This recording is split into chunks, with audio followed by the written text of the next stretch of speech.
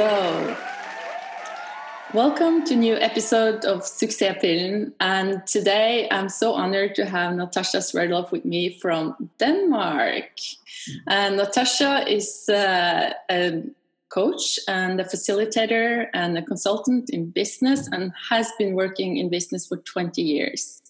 And first, I would like to say that to our listeners that this podcast, it helps you to find psychological freedom in business. I'm so excited for our talk today, and we will really dig into the personal power you have in business. And really for leaders, listen closely, because Natasha, she has so many years of experience with leadership development. And I think most of our listeners are Scandinavian, and it's very relevant to the Scandinavian companies, how we work here. I know Natasha has a lot to say about this topic, and maybe you can just start to say a little bit about yourself, Natasha, and how you have discovered a way of working in business that really makes great results. I'm curious to hear about that. Well, first of all, thank you so much for inviting me. I'm excited to be part of your podcast series. And as you mentioned, I've been self-employed in business since 1996, so almost 23 years now. When I started, I was very much engaged in communication skills, negotiation skills, all these so-called soft skills in companies. And so I very quickly became this soft skill expert. I had a background in NLP. I'm a psychotherapist. I've also studied strategic innovation and knowledge management at Copenhagen Business School. And I have a systemic consultancy training as well. And so everything that I did was very much about tools, techniques, tips. And that went really well. I mean, I had a successful company and everything was going fine. I always felt like something was missing. I felt like there was something that I wasn't seeing. I got very interested in emotional intelligence as a way of seeing what's beneath the surface level.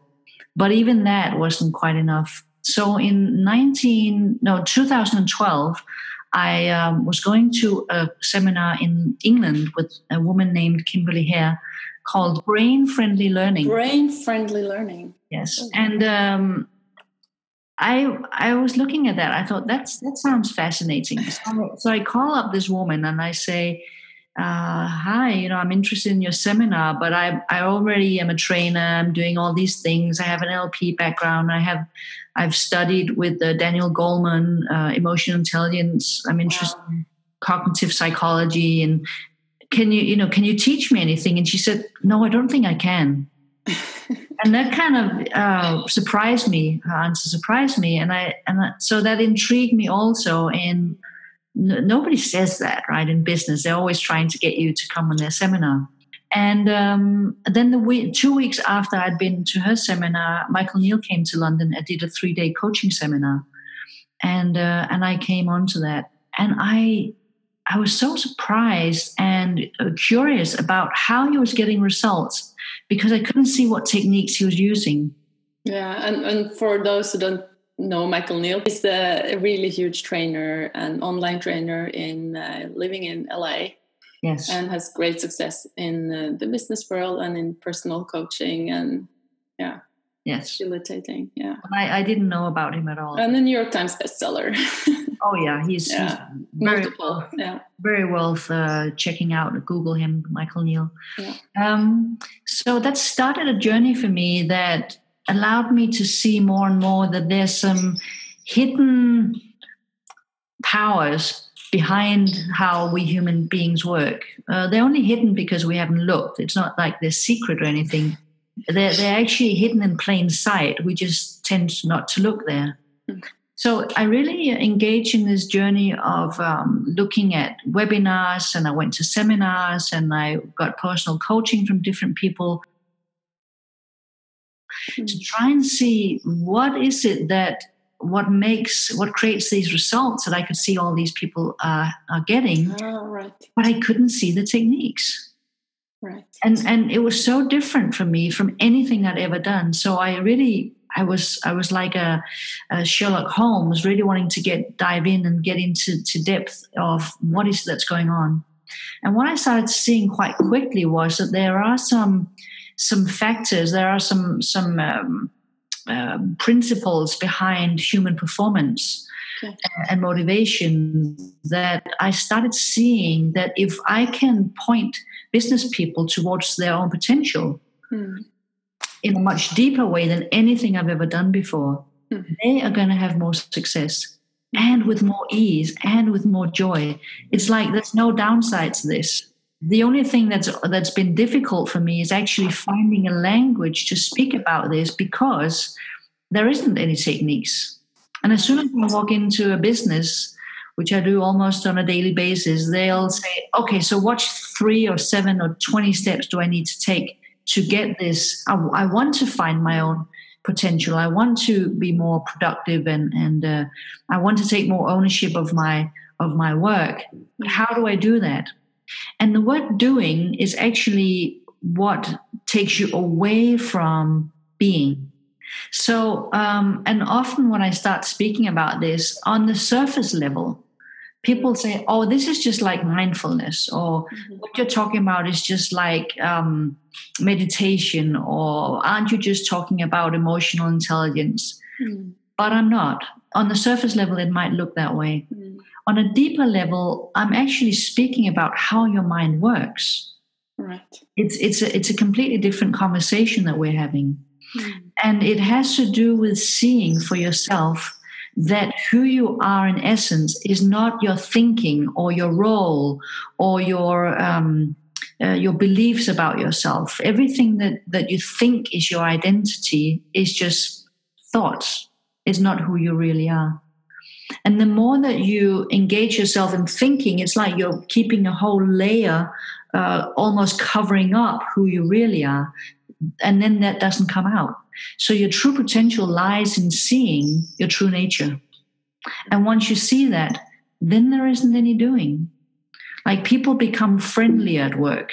They become much more engaged. They think it's more fun.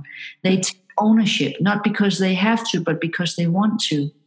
So all I have to do, my whole role these days as a trainer, I should be called a pointer, because all I'm pointing towards is our true nature and where all of our potential and joy lies inside. Wow. Yeah, this takes me to your course that you call Personal Power. And I'm also interested about this being accountable and taking ownership of the strategies in the business. And leaders really want their employees to work hard and in a good way with their visions. And yes. Can you tell me a bit how can you see the results Sure. happening in people and guiding the leaders to what shall they do? Like when there are no techniques, Yeah, what exactly. do they do? So as I said before, it really has to do with people starting to see how their essence, their true nature is much more effective, productive, engaged, taking ownership, joyful, compassionate with other people when I'm not covering who I am with my thinking. So once people start seeing how their thinking gets in the way, so in my view, thinking is really good for 3 things. Okay. One thing is that it's good for doing your job. I mean, the actual getting from here to there, you need to be able to think. If I'm going to have to cook a meal, I need to know how the stove works, groceries, what goes into the dish. I need thinking. Thinking is a beautiful, beautiful tool. So that's great. Thinking is also really good for starting to look in this direction. In the beginning, when you start searching for your true potential, once people start seeing who they really are in essence, it's really a recognition of something that's always been right in front of them. So when they see that, it's not that they have to do something to become more engaged or to become more effective or to take ownership. Even the word taking ownership sounds like I have to do something, when really it is something that I want to do automatically when I'm engaged. I was speaking to my 13-year-old niece the other day, and she was saying, "Oh, I don't know what I want to do in school. I'm not very intelligent. I'm not very good at any subjects." And I said, "Well, what do you like to do?" And she told me, and I said, "So are you good at that?" She said, "Yeah." I said, "So have you noticed that when there's things that are interesting to you, then you actually spend the time reading about it, looking at it, getting good at it?" And she went, "Oh, yeah." So I said, and that's the way for everyone. I'm not very interested in mathematics, so I didn't spend a lot of time in that in school, but there are other subjects like psychology that I was interested in. So I spent a lot of time on that. It's natural. It's right in front of us. So many people every single day spend time doing a job that they don't really care about. So finding your true self is also finding your personal power. And your personal power lies in stepping into who you are and getting in touch with what you're in the world to create. So if you're in a job that doesn't motivate you or that you really think is boring, what do you suggest people do then? Well, often when I start working with people in exactly that situation, one of two things will happen. Either they will, the thinking that they're having around, I'm doing like this because it's covering, they're covering their thinking or their essence. But either they will see that they've been covering their motivation and their joy with their thinking, and when that disappears, then their engagement comes out, and then they're happy doing their job. So either that's going to happen, or they're going to find the place inside where they get more in touch with what they really want to do with their life, and then they change jobs. But it's one or the other, and both things can happen, and neither me or the person I work with know that from the beginning. Wow. Do you have some fascinating stories or something that has touched you more than others when you have worked in business? Like some transformations you've discovered and witnessed? Oh, many. I know. But I what first came to mind is actually a story of a client that I started working with, and she had bought I think 5 sessions with me. And she said on the first session, she says to me, "I'm a project leader, and all I want is some strategies. I'm good at my job, but I have some difficulties, and I just need strategies. That's all I want from these 5 sessions." And I said to her, "I'm not going to give you that. Do you still want to work with me?" And she got curious, and I said, "What if I could teach you something that's going to change every single aspect of your work life without any strategies? Would you be interested?" And of course she said yes. But it actually took up until the third or fourth session before she started seeing it. It was not an easy transformation for her. But once she reached that tipping point and started seeing how she was getting in her own way, everything changed. Not only her work life that got much more productive and more fun, but her private life as well. So what happened to her? Like, if I came from the outside and what are you really talking about? How do people come to a better place in their business world and personal lives? I think the biggest thing is really when people start seeing that they're getting in their own way. That if they didn't think so much about and create stories about themselves and others, that they would just experience life as it is. And when I don't take up my own bandwidth with a lot of thinking and lots of stories, I have bandwidth and then I'm able to be more effective. It makes sense to every single woman and man that I work with that if they spend a lot of time thinking about what will other people think about me, what will they say about me, what if I don't do this well, then what will happen? Why did that person speak to me in this way? That all of those stories, all of that inner chatter that's going on in their head, when they start seeing that that's taking up bandwidth, it's taking up their energy, and that when that's dropped and they're completely present in the now, which is the only place that exists, they're more effective, they're more compassionate with themselves and others. They don't spend time thinking about what other people might think about if I do one or the other thing, but they just do whatever their own common sense tells them. So that's one of the things that I speak a lot about is wisdom in business, and how wisdom is really our common sense. And when I'm not listening to all of the, I'm going to say voices in my head, it's not that we're schizophrenic, but we have all this inner dialogue, all this inner chatter going on constantly, that when we don't listen to that, but just let it be, that there's an inner voice that comes out and that leads us and guides us in a much more healthy and productive way. We get to ideas that we've never seen before. So when I work in small teams and I help them see this for themselves, they start making solutions to problems that they've been struggling with sometimes for years, and they can solve it in one afternoon. Because they drop the thinking, they drop all of their shoulds and have tos and who are we and what should we do and how should we do it. Once that's dropped, all that's left is this creative potential that lies within each and every one of us, and they're able to come up with solutions that they'd never even seen coming. It almost sounds too good to be true, Natasha. It does. And through the past 6 years that I've been working in this way, I've just seen it over and over again. And I'm still surprised. I'm still like, oh my gosh, it happened again.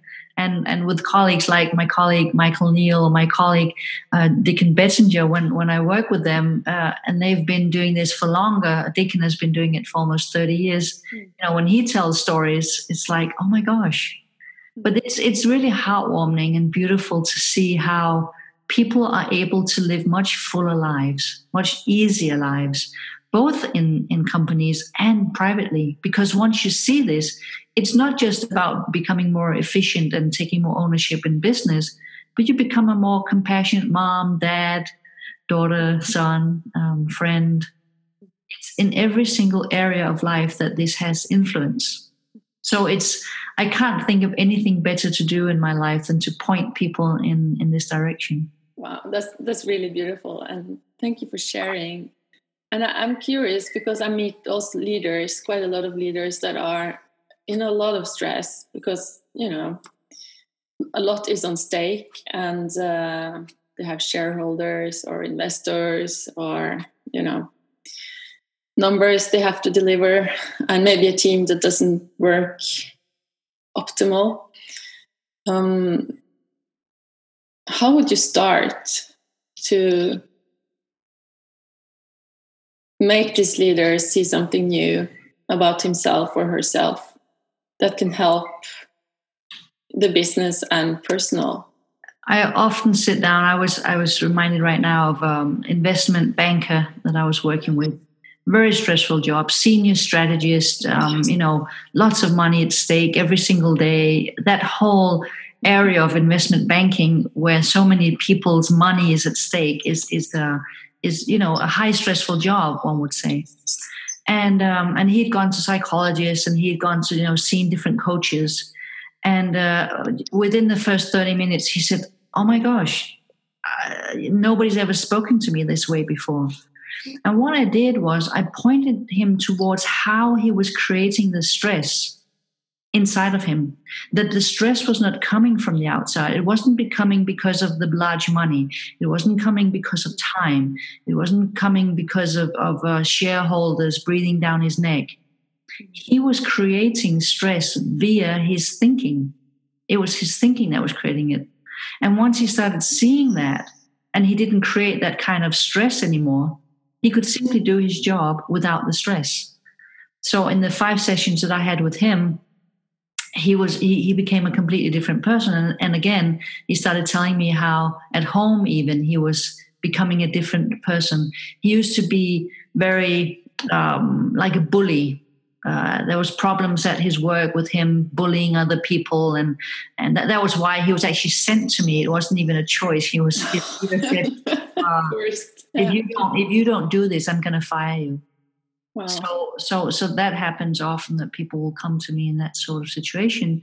But so what I said to him is like, let's imagine that you're having a rubber ball in your hand, like a training rubber ball. You probably know these, and you squeeze it, right? So imagine that you've been squeezing the rubber ball for a long time, and it's hard. Your hand is almost cramping because you've been pushing yourself and pressuring yourself. So you're holding on to the ball with everything that you've got. And now I say to you, like, and you say, I want to get rid of my stress. Now, what do I need to do to help you get rid of your stress? What is the only thing that I'm going to tell you? Let go of the ball. As soon as you let go of the ball, it's going to, come back out into the full size. Your hand is going to relax. You're going to breathe. and life is going to be easier.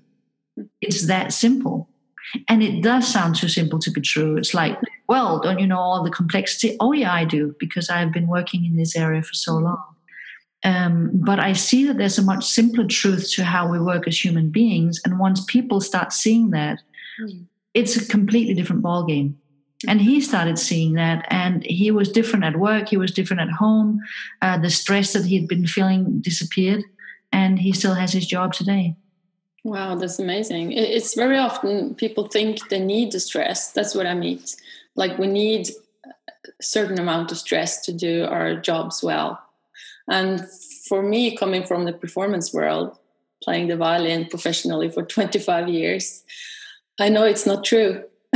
I can perform well under stress. It's absolutely possible, but I really get exhausted.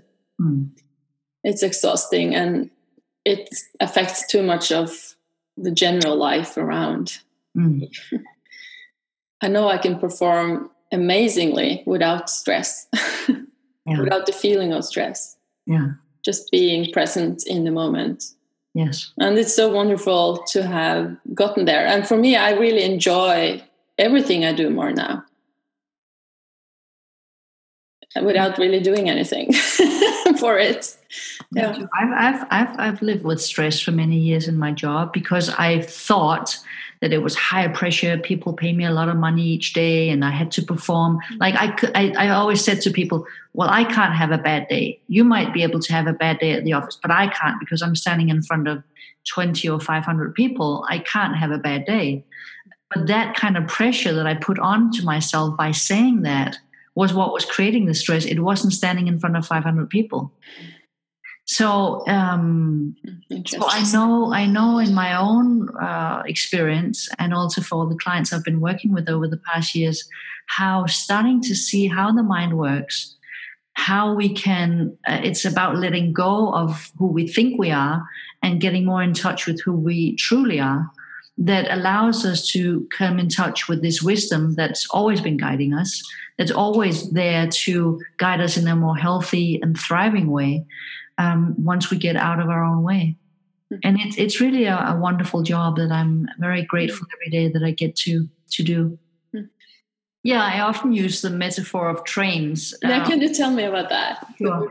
I often say that I remind people that, scientists say that we have between 60 and 90,000 thoughts per day. And people always are kind of astonished about those numbers. And then I say, so imagine that thinking is like a train coming into your, like if your head was like a train station, and now a train comes in, and the train can be, oh my gosh, I have a deadline today, right? So that's the first train. Well, if you would let that go, you could probably get on with your job and start working. But what people do is they put on another piece of the train onto the first part, which is, what if I can't do it?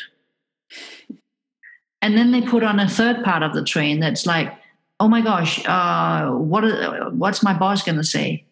And then the fourth train is, will I lose my job? And the fifth train is, can I stay in my house if I don't have a job? And what's the children going to say? And so on and so on. And before you know it, there's like 20 big, heavy trains behind that first train.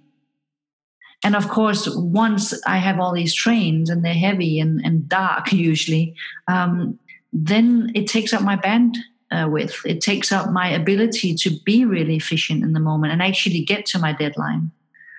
And that story, people just relate to it immediately because they can see that that's what they're doing constantly. That one thought comes into the head, which is innocent. It's a thought. Like, I have a deadline today.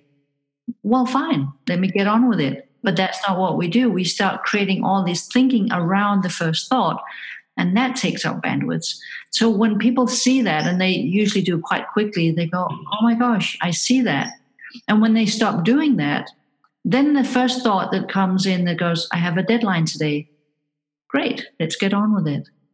And that's how we become more efficient. And that's how the joy of actually getting to it can be fun. And that's also why I was saying that the thinking is really valuable for three different reasons. The first one is that we think about our job. How do I do it? Who do I contact? What needs to be done? Great. Thinking is a wonderful tool. The second one is thinking is also good at trying to discover how the mind works at first. It's a way in that later gets replaced by a knowing of who we are, but that comes later usually. And then the third thing is thought is also great just for celebrating life. When I have to go visit some people, friends in Denmark or abroad, thought is really great of getting plane tickets or finding out when I can plan it and all these things. So thinking in itself is a beautiful, beautiful tool, but we misunderstand the power of it. We misunderstand it in a way that makes us sometimes use it in a way that's not useful, using it for worry about either the future or the past. None of them exists. There is only this present moment. So the more we can be present in this moment, the more efficient we are. Wow. Yeah, that's so true. I know Norwegian businesses very often have some kind of connection to Denmark and to Danish companies, and they have corporations. And I'm sorry to say this, but sometimes I hear that, it's so difficult to work with the Danes. They're so difficult business people. I don't really know how to get through or how to do it, and they're cynical and hard. Is this something that or is it? Do you have some suggestions for Norwegian businesses how to deal with Danish companies? Is there some generality here? Well, you should hear what we say about the Norwegians. But I'm curious to know that. What do they say?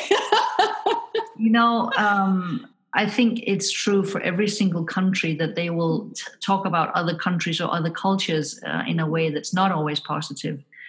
But the truth is that when you look at the surface level, we look different, right?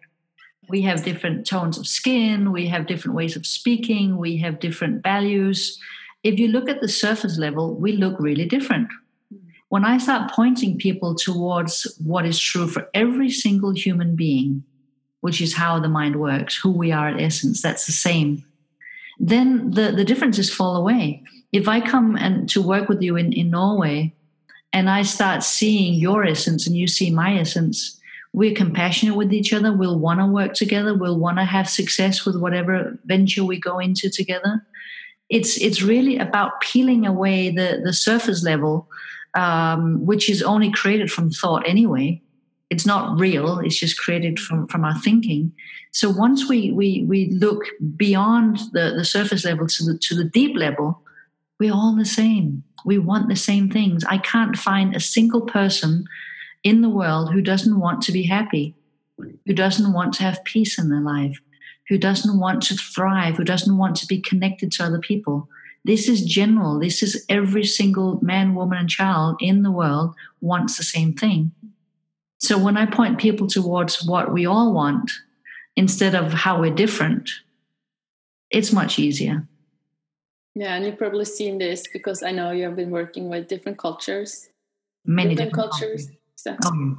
I almost had. I mean, I think I've worked with pretty much every single culture on the planet, either because I travel around the world and teach, but also because a lot of people work in Denmark from different countries, China and Japan, and lots of different places. Yeah. And you can see what you teach now really helps companies to thrive.